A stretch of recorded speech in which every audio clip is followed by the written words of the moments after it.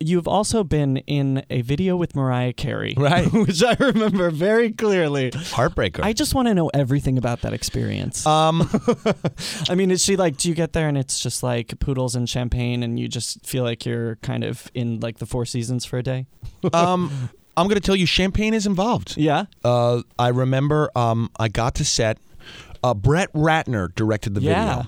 This is the one where she has a cat fight with herself and you're the guy who's kind of cheating on her. And I knew Brett Ratner because I went to NYU Film and Brett Ratner went to NYU Film and he was a stud at NYU Film.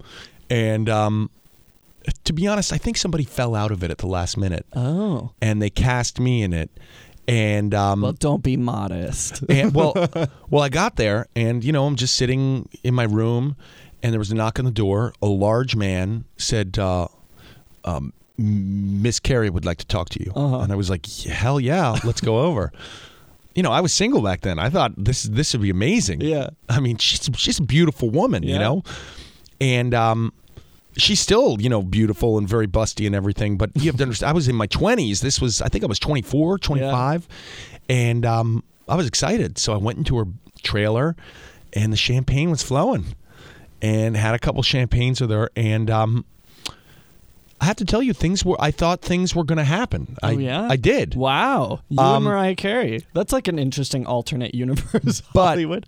I was hoping. But Mariah was dating Luis Miguel at the time, who is a famous Latin star. Yeah. I'm not that familiar with his work, but I know he's a big star because he came with a very large entourage, and I knew he was big time.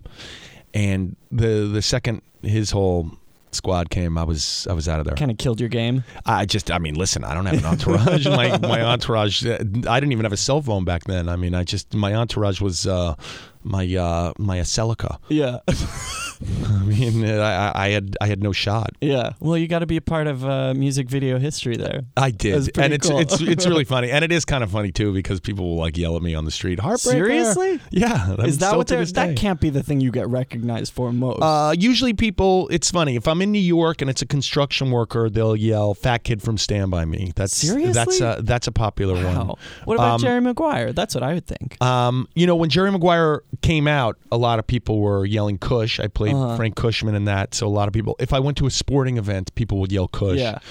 And if people were, you know, fans of pop and hip hop in the late '90s or 2000, they'll yell "Heartbreaker." Nice. So I mean, yeah, I guess I have done a lot, haven't I?